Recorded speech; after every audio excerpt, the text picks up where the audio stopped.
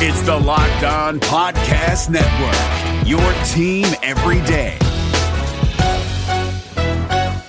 Hey guys, Gronk here, calling a 30-second hair huddle. When it comes to tackling hair loss, Hims has you covered. From clinically proven regrowth treatments to thickening, shampoo, and conditioner. Just go to 4hims.com for a free consultation. Then a licensed medical provider can help you with your game plan. If prescribed, Hims ships directly to your door. Get your hair back in the game with Hims. Try today and get a 90-day money-back guarantee at 4hims.com. Just go to 4hims.com/NFL. That's 4hims.com/NFL. Restrictions apply. See website for full details and important safety information.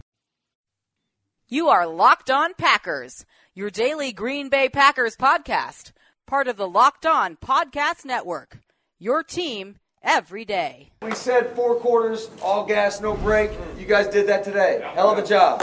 RELAX. Relax. We're going to be okay. It is time. It is time. I feel like we can run the table. I really do. You are Locked On Packers, part of the Locked On Podcast Network, your team every day. I am Peter Bukowski, and I cover the Packers for SB Nation and Packer Report. I cover the NFL around the internet, and you can follow me on Twitter at Peter_Bukowski. You can follow the podcast on Twitter at Locked On Packers. You can like us on Facebook. You can subscribe to the podcast on iTunes, on Spotify, on Google Podcasts. Wherever you find podcasts, you will find Locked On Packers, the #1 Packers podcast on the internet. And the show for fans who know what happened, they want to know why and how. Our Friday show in the off-season, I'm going to try and do them every Friday. We'll do some Periscopes, so make sure you're following on Twitter to get the updates for that. I'm going to try and do it once or twice a month just so we have a little extra fan interaction. I think it's going to be a fun part of making sure we're getting your questions in this offseason because I know not everyone uses the Locked On Packers fan hotline, though I highly encourage you to do so. Hit me up on Twitter. Wherever you can, I am always calling from those platforms to try and get your questions on the show because it's my job to make sure that you're getting the answers to those questions. And so I do have at least one question that I want to answer, but we do have some news to get to because it's Super Bowl week, and that means a lot of players are making the rounds, guys are doing interviews. And one particularly interesting note came out of the last few days, and that was a bit from Za'Darius Smith, a Packers captain.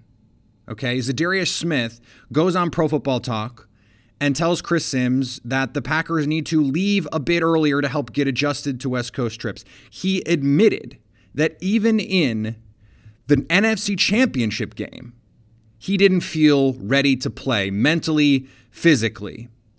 And this is something that the Packers are going to have to take a look at. And I understand from a fan's perspective, you're going, how is that possible? This is the NFC Championship game. This is the Super Bowl on the line. How are you not up for this? But you have to remember this. The offseason for these guys, Za'Darius Smith in March signs with a new team, immediately comes to Green Bay. He gets his family settled. You move into the offseason process. You get your workouts in. He is immediately thrust into this role as a leader, one which he attacks with alacrity and comes in and immediately becomes the best defensive player for the Packers, one of the best defensive players in football. Goes through the offseason process, April, May, training camp in July. You go through a grueling stretch installing a new defense, figuring out new players, and then you have 17 weeks of games, the toll of which is staggering. You go in and you do have a first-round bye, but then you play a tough game against a very good Seahawks opponent. And we are talking now about 8-9 months of preparation, of work, physical and mental exhaustion, pushing you to the brink. And there are days when you go into the office and you're not ready to go. There are days when you attack your job and you just think, I'm just not in it today. And that is without all the extenuating circumstances that contribute to an NFL game. You have to fly. Imagine if you had to fly to your office one day, or you fly in the next day. I'm sure you've been on a business trip at some point in your life, or a family vacation, and that first day after, you feel like crap. You don't feel sharp. You don't feel physically 100%. This is a stressor of every NFL team. Every team has to face these things. And Za'Darius took the blame bluntly and on his shoulders and said, as a leader on this team, it's part of my responsibility to make sure this doesn't happen again. And when we talk about a team learning to win together, this is exactly what we mean. A young team that has not yet fully coalesced with new leadership, young leadership. Kenny Clark did a Twitter AMA the other day and was asked to describe Matt LaFleur in one sentence or in one word. And he said, leader. Just because you have good leadership doesn't mean that everything is perfect all the time. Matt LaFleur has changed this team. Za'Darius Smith, Preston Smith, they've changed this team for the better, but that doesn't mean everything is perfect all the time. What's great about this team in particular, especially headed by Matt LaFleur, is he's shown a willingness to say, if things aren't working, how can we change them for the better? It is not the kind of attitude that says, well, this is how I think it works best, and it didn't work this time, but it will work next time. It's not the coach or leader that Matt LaFleur is. And that is critical for the Packers if they want to get better, if they want to rise to these moments. And it's not as though San Francisco has a bunch of players who have been there before and done that. I mean, Richard Sherman, Dee Ford, Joe Staley has been in big games before, Emmanuel Sanders a little bit. They've got plenty of guys on that team that were not big game experienced kinds of veterans, but they get to play at home. A lot of them are used to Kyle Shanahan. They're used to Robert Saleh, who's in year 2. So there's a little bit more continuity there. Those kinds of things on the margins matter. Now, the difference was not the Packers being ready to go versus not in this final outcome. The 49ers are more talented. They were better coached. They had a better plan, and they executed better. So none of this is an excuse to say, oh, the Packers, they weren't up for this, and that's the reason they lost. No. There were myriad reasons why they lost. But the fact that they are reflecting on them and trying to figure out how they can get better, where they can improve to push this team to the next level, to get them to that next point in the team's development so that they can be the guys playing in Miami this weekend. That is something that we don't often think about in these off-season discussions. How are they going to get better in these marginal ways, in these small, soft skill kind of ways, in these non-quantifiable ways? And are they looking at everything, including travel schedules? Brad Stevens for the Celtics changed travel schedules for his team. He felt like it worked. Other teams started following suit, traveling at different times. Every team in the NBA traveled a certain way for the most part. Brad Stevens said, I don't think that's the best way to do it. It doesn't make sense for sleep schedules, so we're going to change it. And they think it works for them. If the Packers players think it helps, then it helps. Because if they think that the extra rest puts them in a better position to succeed, then they have that confidence. They don't need someone, as Za'Darius Smith said, slapping them on the shoulder pads to make sure they're ready to go. They don't need that kind of extra motivation or extra kind of wake up to get them into that game. And we saw it. That Packers team was not ready to go in either 49er game. Certainly offensively in the first one, but offensively or defensively in the second one. They have to find a way to create that for themselves, and they have to find a way to get themselves up for these big games. And if you're having a problem getting up, BlueChew.com can help. BlueChew.com brings you the first chewable with the same FDA-approved active ingredients as Viagra and Cialis, so you know they work. You can take them anytime, day or night, even on a full stomach, and since they're chewable, they work up to twice as fast as a pill, so you can be ready whenever an opportunity arises. Remember, this isn't just for guys who can't perform. It's for any guy who wants a little extra function to enhance his performance in the bedroom. Blue Chew is prescribed online and shipped straight to your door in a discreet package, so no in-person doctor visits, no waiting in the pharmacy, and best of all, no more awkwardness. Right now, we've got a special deal for our listeners. Go to BlueChew.com and get your first shipment free when you use the promo code LOCKEDON. Just pay $5 shipping. Again, that's BlueChew.com, promo code LOCKEDON to try it free. If Today's episode is also brought to you by MyBookie. If you enjoy football and have a heartbeat, then you know what's coming. It's that time of year. Plan a party, get the snacks ready, and get your wagers locked in because the Super Bowl is finally here. You've got a feeling about who's going to bring home the Lombardi Trophy, and you do not want to miss out on your last chance to get your bets in before the NFL season ends. MyBookie features the most complete lineup of Super Bowl props of any sportsbook in the business. The amount of betting options is unrivaled, and you can simply visit mybookie.ag/party now to access a printable prop sheet for the big game. Plus, if you deposit right now, they'll match your deposit halfway. That's basically free cash to throw down on your best bet. This is the last chance to take advantage, so sign up now and enter promo code Locked On when you make a deposit. That's promo code Locked On to get a jump start on your bankroll. MyBookie.ag, you play, you win, you get paid. All right, I want to address a question I got on Twitter from Brandon Christensen. He said, thoughts on Greg Olsen to the Pack? And on Twitter, I said, look, maybe. And it is, it's an interesting idea because I think Greg Olsen can still play.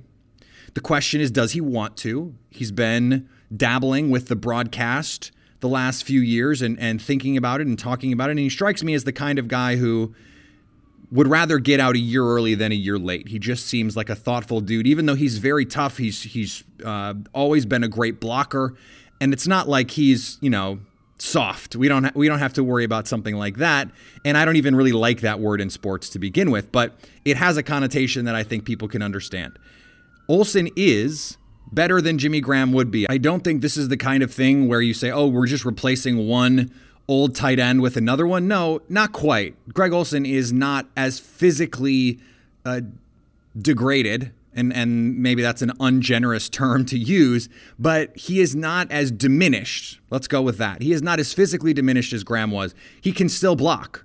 Jimmy Graham could never really block. Jimmy Graham was always the sum total of his receiving abilities. Olsen would provide more than that. Now, it sounds like the Packers want to keep Marcedes Lewis. It sounds like he wants to stay and help this team compete for a Super Bowl. He likes playing in January. That makes a lot of sense. You elevate Jay Sternberger. Marcedes had glowing things to say about Jace, the rookie, the nastiness that he provides, and him getting after the defense when they would play. The scout team defense couldn't cover him. Yes, it's the scout team, but he's a really talented young player. He's going to see an elevated role, but having another tight end who can play when the Packers want to play all these tight ends would make a lot of sense when you think about how Matt LaFleur wants to play offense. Now, could it be someone they draft? Yeah, great. I think the best path for them forward is Marcedes Lewis back on a short-term deal. You elevate Jay Sternberger. You give Big Bob Tonyan, he is an exclusive rights free agent, which means Green Bay can bring him back at the minimum without much trouble. And you draft a day 3 athletic blocker type, someone that you know right away can come in and block, but that could eventually develop into a receiving threat of some kind. There were a bunch of guys in the draft last year like this. There are certainly some this year. I think that makes the most sense. I just think Greg Olsen is someone that you consider. He does not hurt your culture in any way. If anything, he helps it. You give him one shot to win a Super Bowl maybe before he hangs it up. It would be in keeping with what Green Bay wants to have in their locker room, and he would be someone who could help them on the field. Do I think it's the best way to move forward? No, but it is a potential option. I also want to discuss something as it relates to the Packers coaching staff because it's more than just the coaching staff. The Packers are moving on from Alvis Whitted, their receivers coach, and he was a young coach in terms of his NFL experience. This was his first year as a coach in the NFL. He was a player in the NFL for a long time. And this is an extension of something we've seen from Matt LaFleur his entire tenure in Green Bay. If something isn't working, he's going to give someone else a chance to figure it out. Now, the rejoinder is, well, Mike Pettin. I will defend Mike Pettin. I think he's a very good coach who still is a player or two short. If the Packers draft Patrick Queen and this defense still can't get stops in the postseason, then we can have a discussion about what to do with Mike Pettin. I was by no means ready to move on from him at the end of the year. I just thought the Packers would consider it. And clearly they were considering it, as reported by Tom Silverstein. LaFleur gave Elton Jenkins the opportunity to compete for the left guard spot against Lane Taylor, not because he was a high pick, because he earned it. He played extremely well. He was already rotating in before Lane Taylor got hurt. Geronimo Allison not producing, move in Jake Kummerow. Alan Lazard. Alan Lazard playing the best? Okay, he's going to become the guy that gets all the snaps. Jimmy Graham not playing up to snuff? Okay, we'll rotate more of these other tight ends in. Big Bob Tonyan sees more time. Jay Sternberger sees more time, etc., etc. Now, on defense, Blake Martinez was a signal caller. They didn't feel comfortable putting Oren Burks in the game for whatever reason. Maybe they will in year 2, maybe they won't. And part of that is you have to have good options. Blake Martinez is the kind of player who's just good enough that you can't just try a rookie out there. Geronimo Allison was terrible, a net negative, and in all likelihood will not be back with the Packers. Blake Martinez wasn't terrible. He's just good enough that you can't replace him. The Packers now have the opportunity to replace him this offseason by not re-signing him, but you can't throw a young player like Oren Burks, who you don't have confidence in, out there and just see what he has. A receiver you can do that with a little bit. Just let him go out there and run a couple routes, see what he's got. You can't really do that with your middle linebacker, especially in a defense where you're only going to play one. The Packers, with Matt LaFleur, have said they're going to compete at every spot.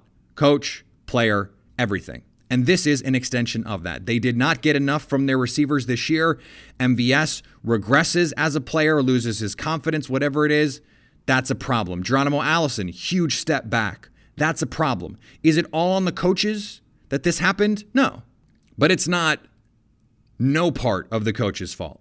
It is partially on the coaches who didn't have these guys prepared. Aaron Rodgers, we've talked about his trust level with these guys.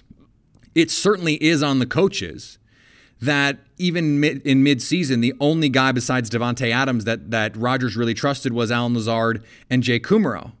The fact that Allison sort of fell off that list and that MVS was not on that list, that speaks to coaching. And Matt LaFleur has said, look, we're just not going to tolerate that.